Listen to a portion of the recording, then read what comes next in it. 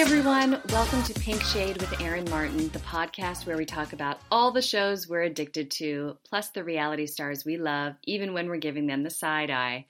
I also, as you know, love to talk about the occasional cult. Today's podcast features the amazing Kate Casey, who joins me to have a long conversation about Scientology. It's something I haven't really touched on yet, but we just had to chat about it because she is just as interested in me in the disappearance of Shelley Miscavige. That is the wife of David Miscavige, the leader of the cult of Scientology, the sociopath we have come to know and not really love. Kate and I deep dive on a Vanity Fair special that aired just this past month on Shelley's disappearance, and we talk about our theories. We also get into some fun other shows, so it's not all heavy. And we also talk about our personal connection because, believe it or not, we do have one, even though we live states away now. I think we were maybe cosmically meant to talk about reality TV together as adults, and you'll find out why. So without further ado, let's get to the deep dive on Scientology with Kate Casey.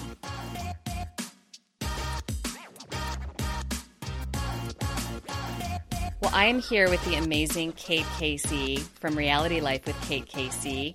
And we have never talked in person before today, but I feel like I already know her because not only do we both go on the Jenny McCarthy show every week, Kate covers The Bachelor with Jenny and I cover Housewives, but I've been listening to her podcast for so long and laughing hysterically at it. And get this, you guys, we went to high school one town away from each other in South Central Pennsylvania, a place that we no longer live, but we remember just how it was. The shit town. So, Kate, thank you for doing this today. Welcome to the podcast. A place we no longer live and no longer want to visit. Yes. No longer want to visit. And where my 25-year high school reunion is coming up, and we don't even have enough organization to make it happen, which is fine with me.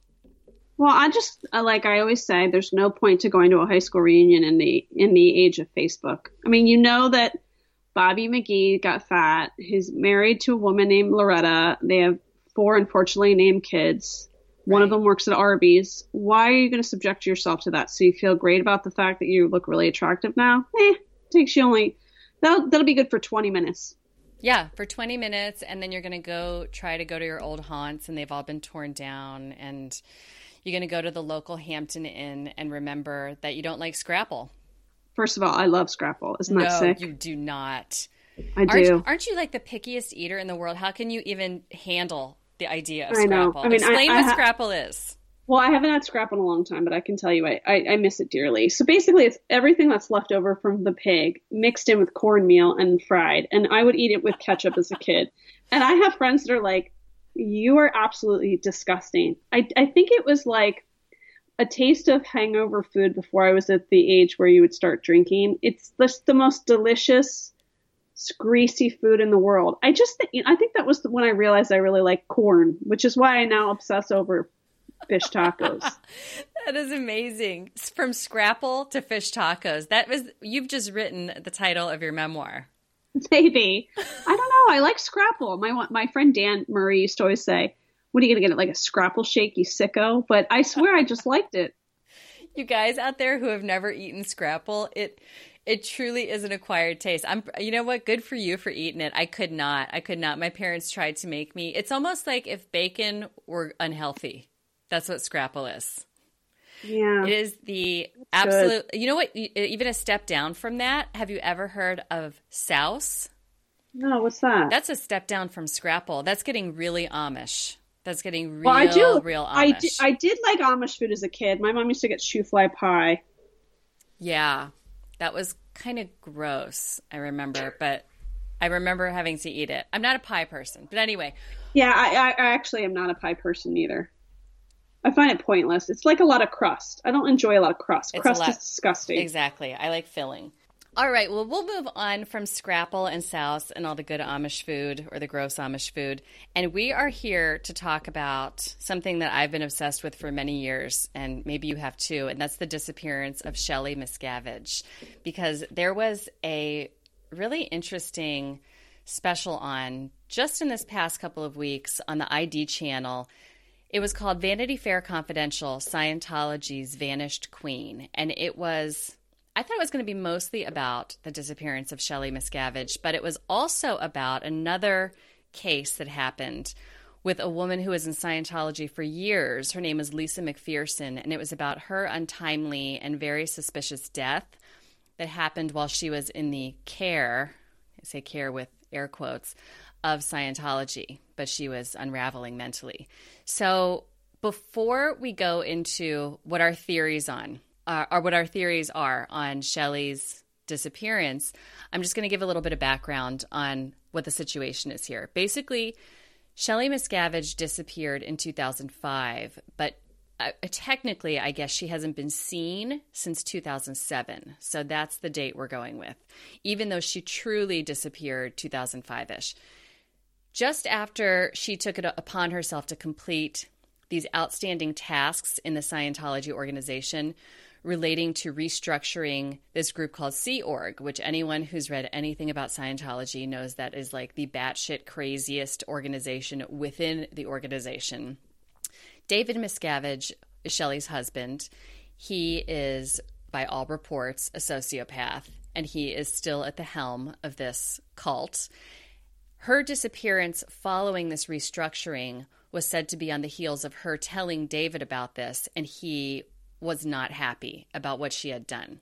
Nobody knows exactly what she has done because none of her work became public, but at her father's funeral, a friend who had been declared a suppressive person, which is SP, what they declare people, like Nicole Kidman, for instance, who say anything bad about Scientology or want to leave the church. This friend was declared an SP and came up to Shelley at her father's funeral and asked her for help. And Shelley told her, I made a mistake. I'm on the outs. I can't help you.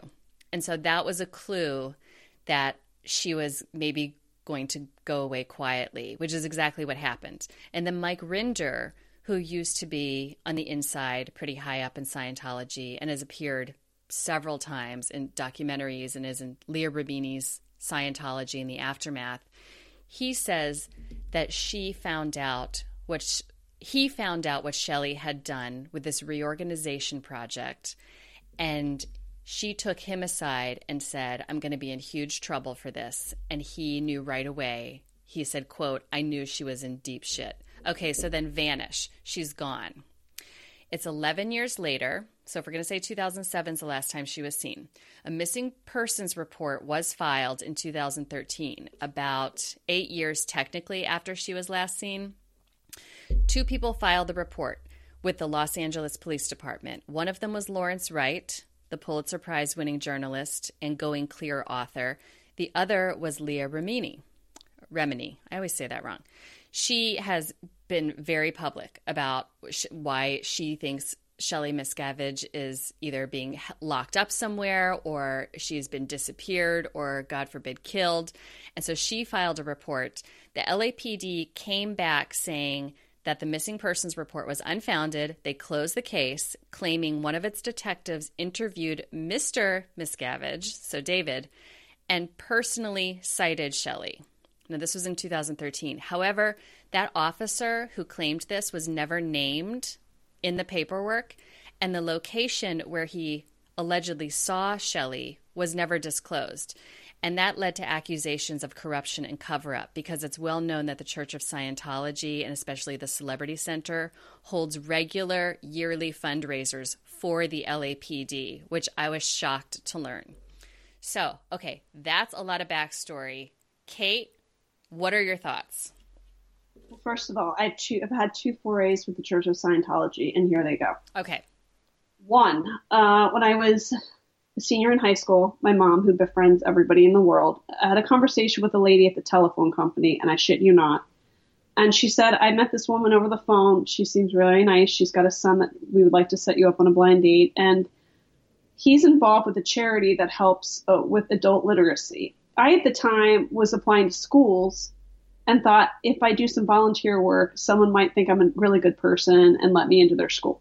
So I go take the train into Philadelphia, and I end up at the Church of Scientology. My mom didn't ask enough questions. I would have gotten to the bottom of this in about 10 minutes, but Right. ding dong, did not. So I show up at the Church of Scientology, and this woman's son gives me a tour. It is a row house in Philadelphia. Okay. These are the things that I saw on the tour. A room with desks where I believe the personality test is taken. I went up to this office that had a beautiful desk, large office for the row house, papers all over the table. Remember, I'm quite young. So I said to the people giving me the tour, they said, this is L. Ron's office. I asked how often he comes to the Philadelphia office, and they said he's been dead for years.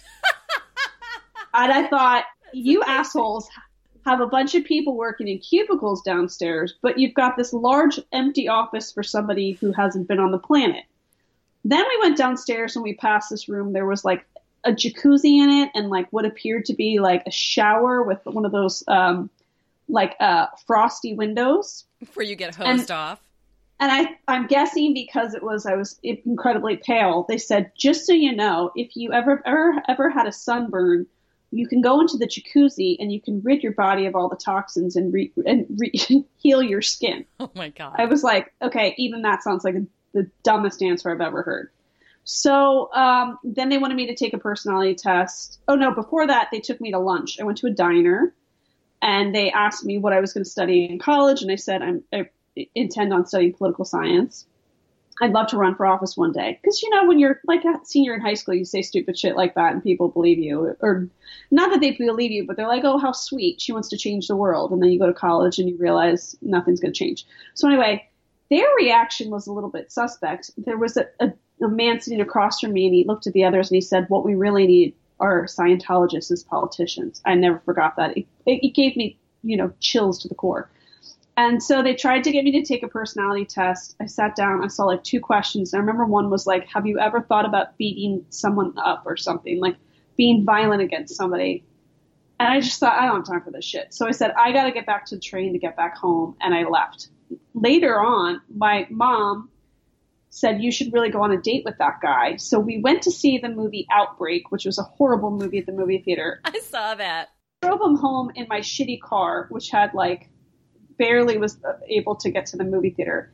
We parked in the driveway of his house, and he said, I asked him, are you planning on going to college? And he said, I'm going to move to Clearwater and go to this school called Flag.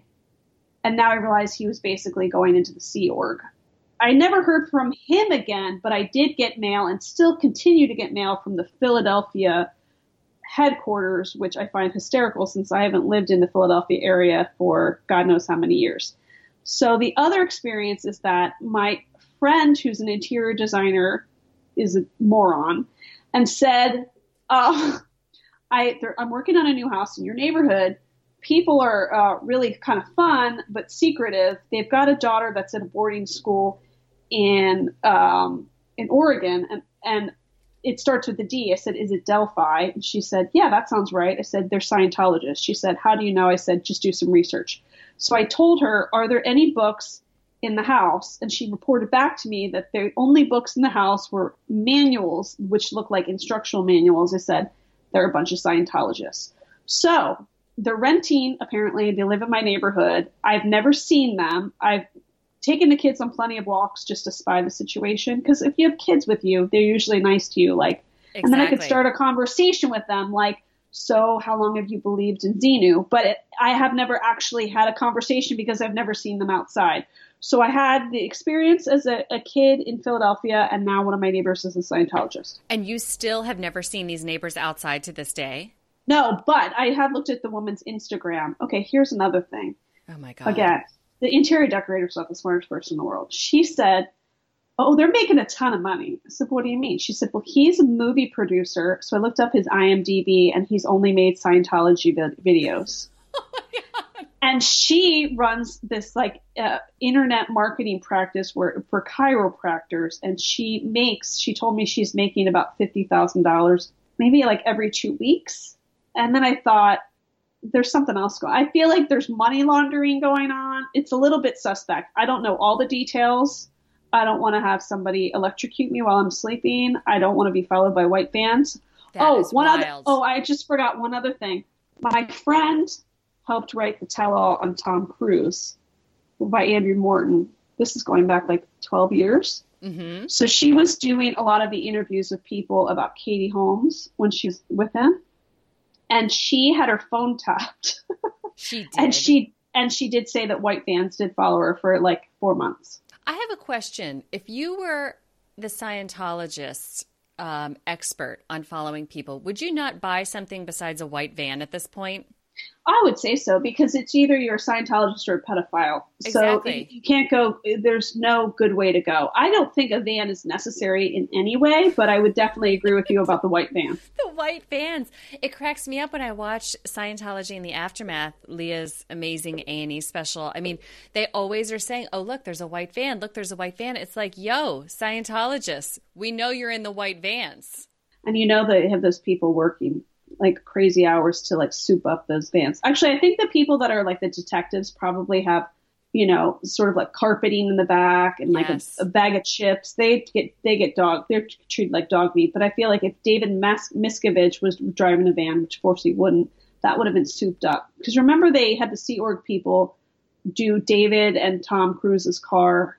It was just like the rims and I swear there's like speakers and televisions and stuff inside, and then they would pay them in marbles. Yeah, the Sea Org is basically the true slave labor of the whole organization, right? I mean, they're child labor too.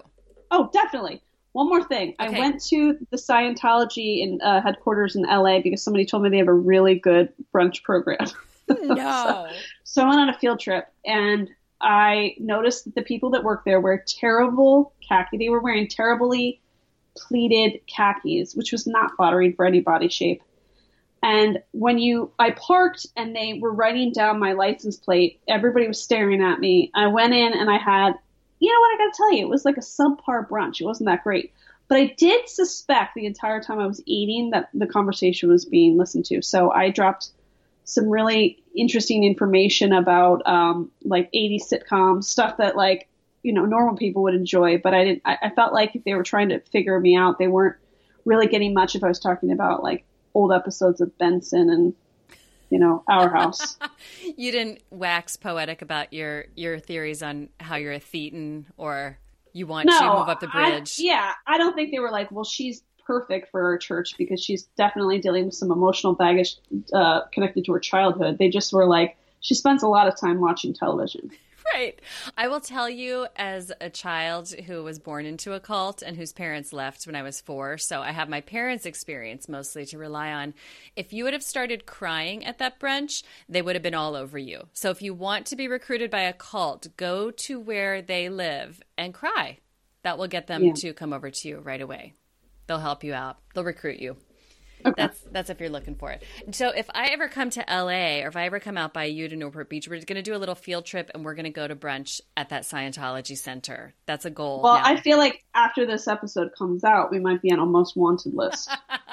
If I get a white van following me in the middle of Nowheresville, Wisconsin, I will have arrived. I mean, I'm going to Instagram that shit faster than you can say Xenu. That's going to be the big day. If you they would have to come far to get me though. You're easy pickings. They must have an office in Madison. Oh, I bet they do actually. You know, we're well represented with cults and bachelors, as you know. Peter's here. Yeah. So, okay. So I'll tell you my connections with Scientology. When I met my husband, he was in law school here in Madison when I was an undergrad, and we never met that whole time. We would have never met had we not ended up working at the same software company together because we are completely different human beings. I went to his apartment after, a few dates in. I met his roommate, and I look on his shelf, and he has got all of his law books lined up. Great, fine. Normal, par for the course. Underneath that, an entire shelf, I'm talking 24 books of hardback L. Ron Hubbard writing. This is my husband who I'm still with 20 years later, by the way. So he's not I could see why. He's not a Scientologist, but I was like, I knew enough about cults at that point that I was like, and tell me about this shelf. And he's like, it's really good science fiction. And I'm like, and why do you have the hardbacks bound in leather? And he told me it was through some mail special. And I'm like, okay, fine. You're just a weirdo, but you're not a cult member. And then the other connection I have is that he has worn those pleated khakis for way too long, and I threw a bunch of them out last year. So those are my only two connections. But yeah, we still have those L. Ron Hubbard books, and I actually display them prominently, and they still are in my dining room just to freak people out. They're like that's pretty good. That's pretty good. They're the first thing you see when you walk in the house and you look right. So I'll take a selfie in front of them later just to show you guys. They're truly part of the decor. Okay, so let's talk about Shelley. We talked a little bit online about our quick theories. What do you think has happened to this woman?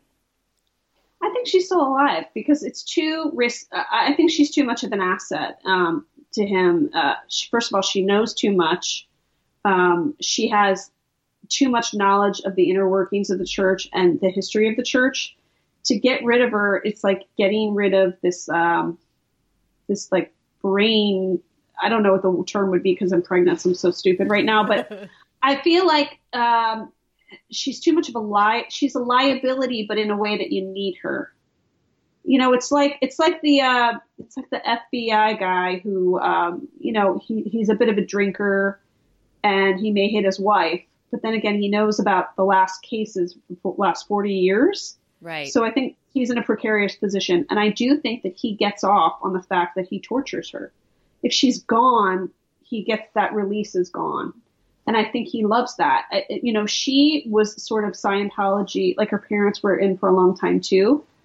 And she was sort of like a star of that era. And I think that, I think he loves the control that comes off of it. I think he gets off on every person he can control.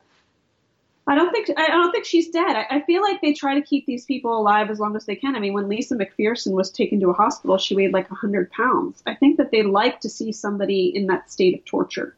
Do you think that because they juxtapose these stories together for this Vanity Fair piece, this Lisa McPherson, who, just a quick background on her, she died of a pulmonary embolism in 1995 after extreme dehydration.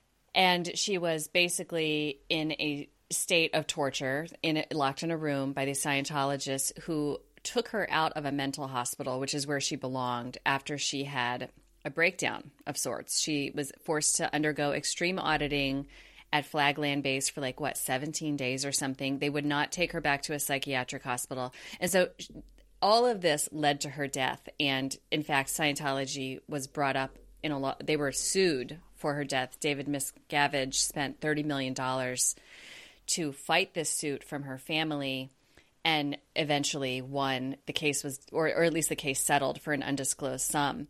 But I feel like this Vanity Fair special, juxtaposed these two to show maybe what could be happening, like you think, like she's being tortured, she's being held somewhere, or what could have happened to Shelley. Because here, my theory is close to yours in that I think he gets off on the torture, totally agree with that. I think he likes the control, and I'm talking about David Miscavige. And I think that holding someone hostage is really their jam. Like, that's what Scientology likes to do. They've built whole compounds to just hold people fucking hostage. Like, they love their hostages. So I think that happened, or maybe is still happening, but I go a little bit further in my mind, and I think maybe she accidentally died. So kind of like this, and when I say accidentally, that's a loaded word because it's no accident when someone dies from torture. It's the fault of the torturer. So that's the wrong word, I guess. I don't think she was murdered. I think maybe she had a Lisa McPherson thing happen to her, because I feel like, wouldn't they just produce, I'm going to speak in 1990s language here, a videotape of her or something just to get the world off of their back on this one issue? Mm-hmm. Mm-hmm. There's one issue they could just easily say, you know what, here she is, just go away, she's fine. But they're not. Right. I don't understand that. And I don't think anyone necessarily murdered her either. I just wonder if some shit went wrong, in her hostage scenario. And I think that I think that your theory sounds very similar to the kid that was in South Korea. His name was Otto Warmbier. He was a kid that was in Korea. He went up to the wrong floor of a building, this notorious building, and there was video footage of what looked like him ripping a poster off of a wall, which is like an offense, a criminal offense in North Korea. So they kept him as a prisoner, and the American government tried very hard to get him released. And when they did release him, he was on a stretcher, and the parents said that he was basically brain dead. So I think that they tortured him, and that's like something went wrong. Like they beat him up too much that he went brain dead. And so they released him, and I think he only lived like a couple more weeks, and then he finally died. So something like that could have happened with Shelley too, don't you think? Or am I just having a wild theory that she's dead because that's the most wild theory? I don't know. It's possible, but I think that Shelley, they don't need to worry about her escaping because she was raised in this. Yep. You've touched on this on my podcast, that people who are raised in this, they don't know any different. Mm-hmm. Her entire life has been based around this church. Her brainwashing is so severe. I just think I think that they also convince these people that, that they're going to ruin mankind. Like that's something that really disturbs me about what all of these people interviewed keep on saying is, we believe that we were going to save mankind. I just like that phrase sounds bananas to me. Like to anybody to say that to anyone, like, well, if you do this, you're going to be helping mankind. It's like, what? Yeah, I know. Sounds ludicrous. That's the premise of every religion when it comes down to it. You're doing this because it makes the world a better place, or because you're bringing the kingdom of heaven. If we're really going to get into that, it's like, it's just it's a more extreme version of it, because this clearing the planet thing is very much like other religions is about saving the world, or saving mankind. It's like, I can like barely take care of my own kids. No like, shit. Why am I responsible for mankind? Like what? Right. And that's where I think that there's a real disconnect from people who will go along with that someone will say to them, if you do this, you can save mankind. Like I'm responsible for my children. There's no way that the little I can do can save all of mankind. I can only help a small, to a small degree, my own family, my own community, but the entire mankind. It's so stupid to say that to somebody for them to believe it. I think, that's what I just have a hard time understanding. And even Leah says that in her special, like, well, I did believe I was saving mankind. I'm like, but you sound crazy saying that. Because it is crazy. It is so crazy. It's also very narcissistic. Most cults are very narcissistic. They think that and religions can be too. I'll put that out there. And I'm not dissing religions, but when you get into that real closed off mentality that I have the right answer, everyone else is wrong, it's my way is right, and I will save you if you listen, you just become the batshit crazy person on the corner. It just is what it is. Or you become Tom Cruise, or John Travolta. Speaking of, I want to do a quick Would You Rather Scientology edition. Would you be willing to do that with me? Yeah, of course. Okay, so let's put our Scientology hats on. Would you rather be a fly on the wall of Tom Cruise's or John Travolta's most incriminating auditing session? Oh, Tom Cruise all day long. I don't find John Travolta to be very interesting. Me too. Even though, so I feel like John Travolta might have more skeletons in his closet, but I'd be more interested in Tom Cruise's. Well, it could be what skeletons? Like, he could be, maybe he's a gay man. Who cares in the year 2018? I just don't, what could they possibly have on you? The only thing you could have on you is if you murdered someone. And I just don't think the star of Saturday Night Fever is capable of that. That's true. Okay. He needs to, someone needs to sit him down, and it could be me, it could be Olivia Newton-John, and just say, none of this matters anymore. No one cares. Just come on out and leave the church. This is stupid. John Travolta could leave. I mean, Tom Cruise, I get it. They have so much shit on him. He's kind of stuck. Fine. And he's also crazy.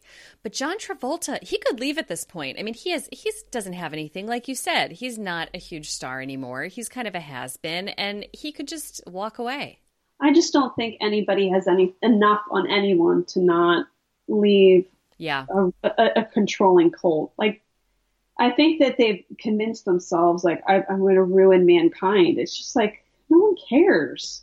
No, I don't know. No. It's just crazy to me. I just feel like the time that you waste reading all those stupid Scientology manuals, and then you read them all and you realize that they make you go back and read the first one again. I mean, oh my God. And by the way, when I left the church in Philadelphia, they wanted me to pay $15 for a Dianetics book. And that just shows you, like, what the kind of kid I was then. I said, why would I pay for a book? I'm an Episcopalian. I can go to church and read a hymnal for free. Why would I pay a book? And this doesn't look like a church book. This looks like something I could find at the Barnes & Noble or whatever the equivalent was of that day. So, I mean, it's just nonsense. I get so frustrated with people. It's all built on a lie, basically. So the group my parents were in was called the COBU, the Church of Bible Understanding, and it was founded in the 70s, started as the Forever Family. The guy who ran it kept the group going for many, many, many years, well after my family left. They weren't in it that long. And they were in it toward the beginning before things got really crazy. He made so much money off the backs of these teenagers who basically joined because they were kind of lost, looking for a family. He worked them like dogs and grew this floor refinishing company or carpet cleaning business in Manhattan and outsold and out. He was basically the best competitor in the whole tri-state area because he didn't pay his workers anything. He paid all of the COBU members maybe like $10 a week just for living expenses. That was it. We all lived together in these rat-infested lofts in the Bowery district. He today owns like 4 private planes, lives on this huge compound in Florida. And of course he does. And he was preaching the whole time, like, humility, you shouldn't ever want, things of this world, reject the secular. And it's just like the documentary that you and I just talked about, the Rajneesh or the sannyasins who worship that Rajneesh guy, and every cult. The interesting thing about Scientology is they flaunt their wealth. Usually the cult leader is trying to play it off like they're humble. But in Scientology, they're all like, yeah, we live in mansions and we're all about money. Like they don't even try to pretend that they're not about money, which floors me.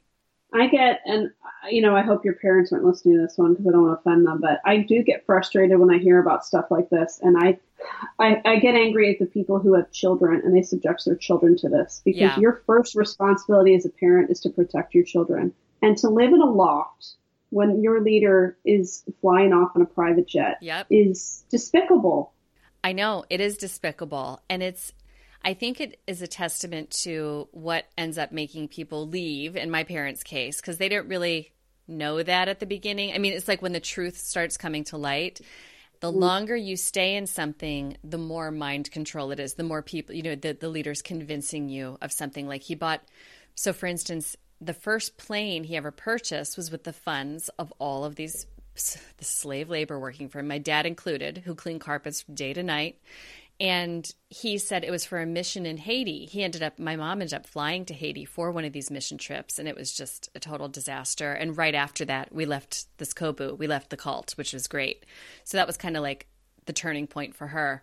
But he would always justify these purchases, like, this is what we need. This is our outreach. And it's like, no, it's actually just for you. And that every cult leader has that in common. They have an answer for you, and then the real answer is underneath that. So this is David Miscavige, I think, is a different breed of cult leader in a way because he doesn't even try to answer things. It's like he looks at the public and he looks at the press and he says, I'm not talking to you and you're all liars. It's like he doesn't even try to appease anyone, which is, I don't know if that's scarier or less scary. I don't know. They never had children because they're Sea Org, correct? Yeah, they never had children. That's a good thing. Yeah. Do you think he's capable of murder? Do you think he has murdered someone at this point? I don't think he has, but maybe he's thwarted other people. And who knows? I feel like these people are really capable of anything. I think power is a scary thing. And I'm not just saying Scientologists, or the leader of it. I think any of these groups could be people in government, could be people who run companies.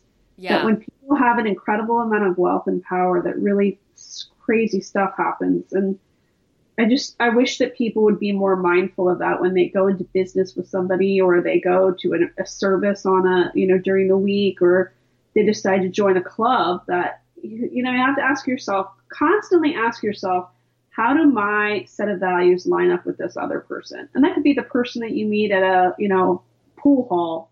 How do my values match up with this person's? And if there's a big disparity in it, you got to turn around and walk away.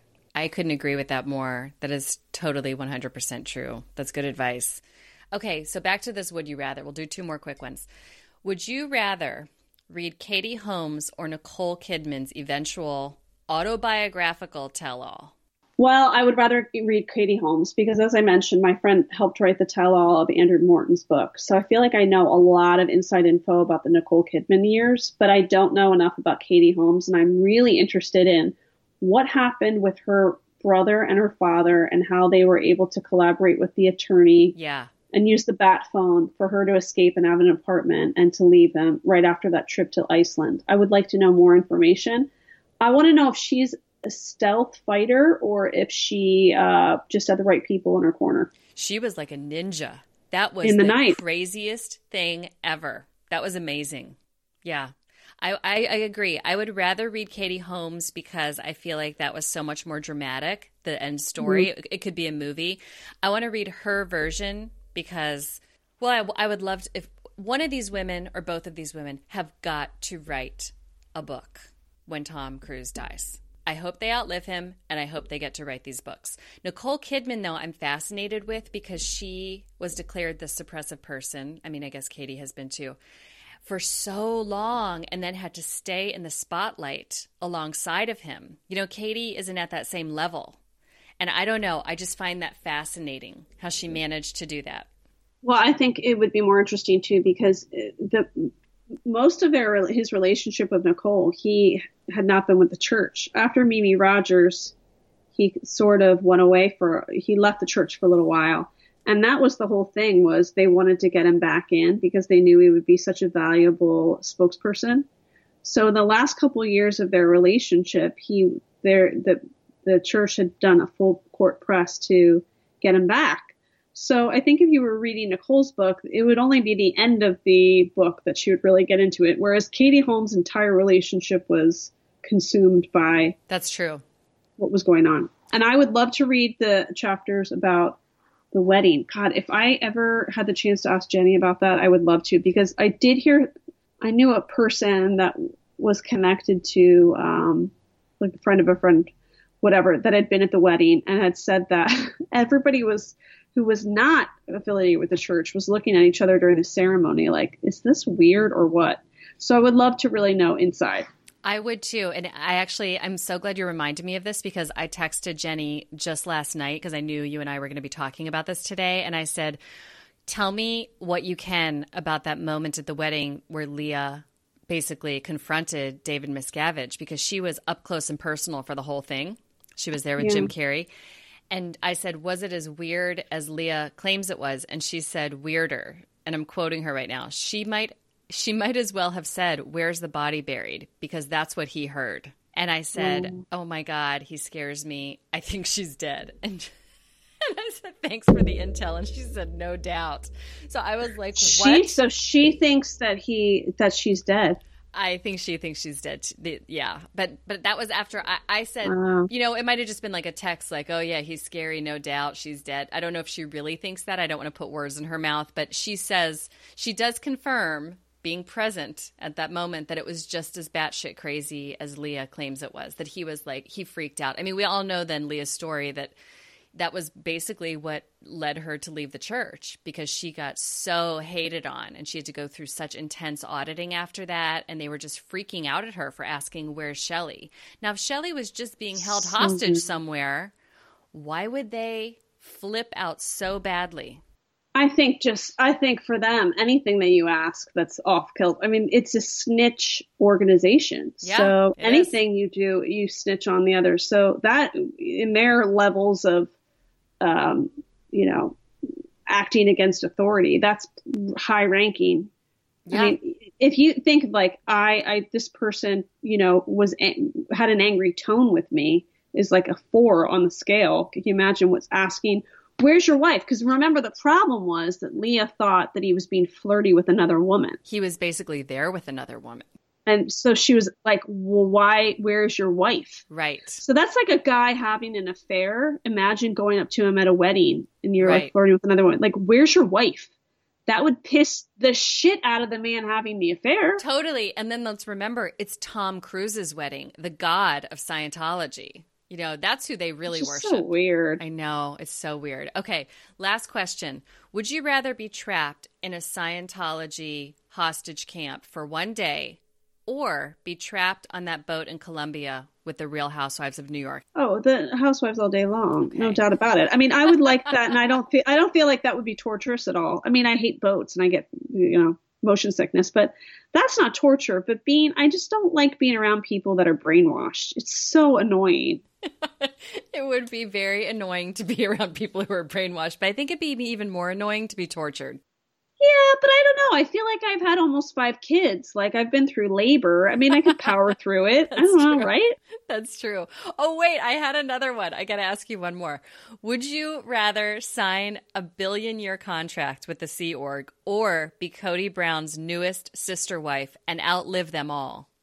Well, I'm glad you brought this up. I thought about this last night when I was watching. I thought of you and thought, this is my example of how dumb people are. Like, sign that dumb piece of paper, like $1 billion contract. Like, you can't even get out of. You can easily get out of like a fit, like an Equinox gym membership. Right.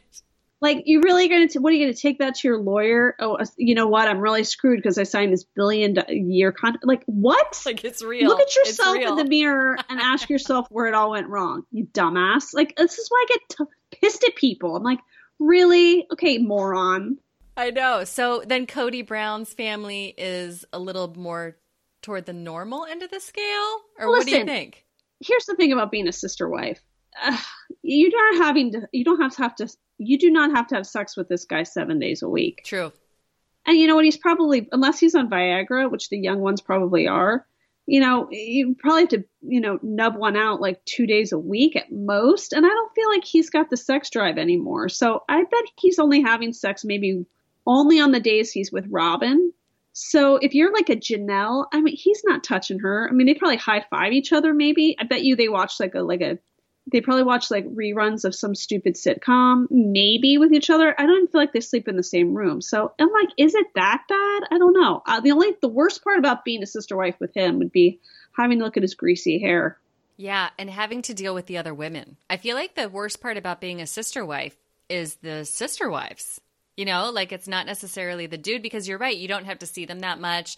They just kind of pass through your life. They're in and out, but you have to deal with all of these women and all of their children all day, every day. Yeah. Can I tell you something? The Brown sister wives, I feel like I could get along with all of them independently, maybe even as a group. I feel like, I could hang. Like I'd find something to talk about. Some of their kids might be annoying. Like, I don't know if I'd really like Aspen. I find her to be really self-righteous. And McKelty gets on my last nerve. And Maddie seems okay. Her husband seems way more enjoyable. But they did name their son Axel, so we could have some issues.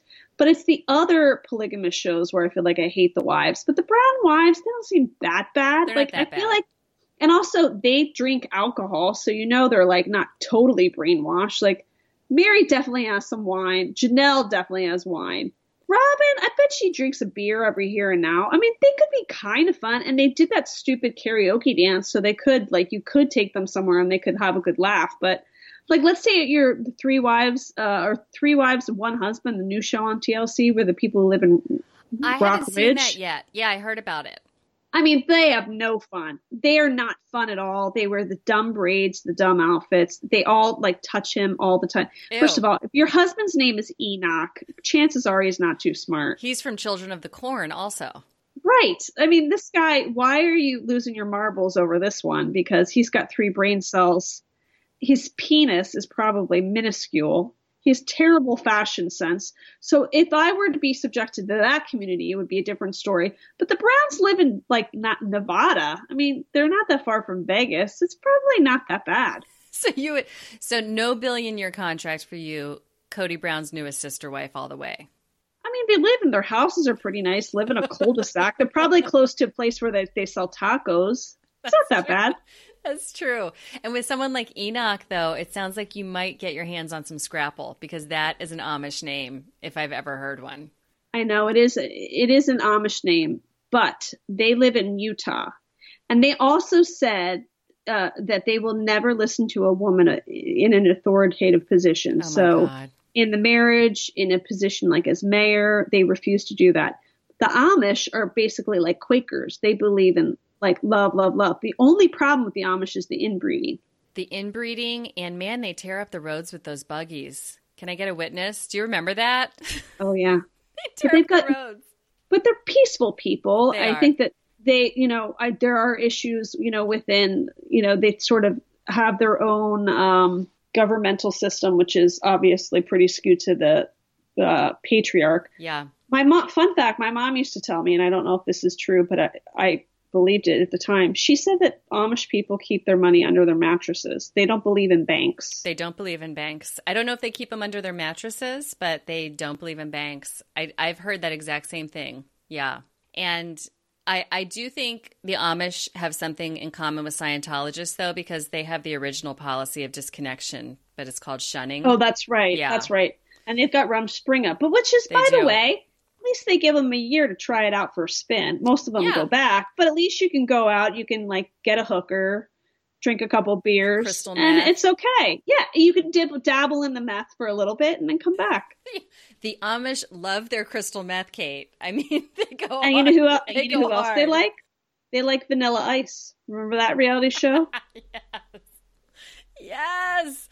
Why, we need to bring back some of these reality shows, these amazing ones. When you were talking about the sister wives situations that are just the shittiest ever, I could not help thinking of that show. I covered it on Reality Tea called My 5 Wives. I love that one because they openly hated each other. Openly.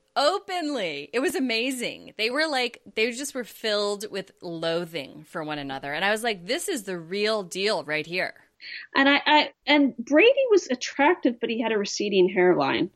And he was super creepy. Remember how he built his man cave or his man shed to get away from his wives? And it's like, dude, you married 5 people and you never thought maybe that would be overwhelming? That's another case where I didn't like the children. I didn't like most of the wives, but I really didn't like their kids. I felt like a couple of them were all right. They were like, I'm blowing this taco stand. But some of them were a little bit annoying. I don't know. They were. Oh, I love that show, though. Amazing. Well, Kate, tell everyone where they can find you, as if they don't already know, but tell them again. So, I'm sure there are plenty of people who have never even heard of me and probably are like, I never want to hear this woman's goddamn voice again. But listen, you want a good time. I have a show called Reality Life with Kate Casey. You can find it anywhere where you listen to podcasts. And I've got a really fun Facebook page. You type in Reality Life with Kate Casey in the search bar. There are lots of people, including Erin, who are really smart. It's not a bunch of jackasses. I will say this. It's like intellectual people who are really funny, clever people. I'm on Twitter at Kate Casey. I like to tweet during shows. My Instagram is at KateCaseyCA. I often imitate celebrity pictures. Like if you're looking at Kim Kardashian's stupid outfit and you're like, who would wear that nonsense? Well, I will put it on and juxtaposition my photo, a mother of almost 5, with Kim's. So it's a good time. Otherwise, you could probably find me at the CVS, not in the sanitary napkin aisle, but probably where the vitamins are. That's awesome, Kate. Thank you so much for coming on the show today. I love talking to you. Finally. I know. BFFs forever. Yay. We'll talk again, okay? Thank you so much. I want to thank Kate for coming on the podcast today. I had a blast talking to her, and next time we are going to dive into reality TV. Although talking about cults is something I could do all day, every day, as you guys know. I won't overwhelm you with that in the coming weeks. I mentioned on an earlier podcast that I will be revamping things beginning in April. I will also be gone for 2 weeks, last week in March, first week in April, but this podcast and one more will be coming out while I am gone, so enjoy these and then look for bonus content on Patreon and even more content, more free content coming to you in April. We are going to have so much fun because Real Housewives of New York is coming back. Jersey Shore is going to be on. And I feel it in my bones that 90 Day Fiancé will be premiering any week now. I mean, it has to, right? It has to come back soon. We have waited long enough. Until we meet again, follow me at Erin Leah Martin on Twitter and Instagram. Join the Pink Shade with Erin Martin Facebook group. Catch me on Jenny McCarthy, Sirius XM Channel 109. You can read my recaps on realityt.com and 22 Words. And if you're liking the podcast, I would so appreciate a 5-star review from you on iTunes. It helps spread the word and spread the love. And until next time, I will see you guys in reality.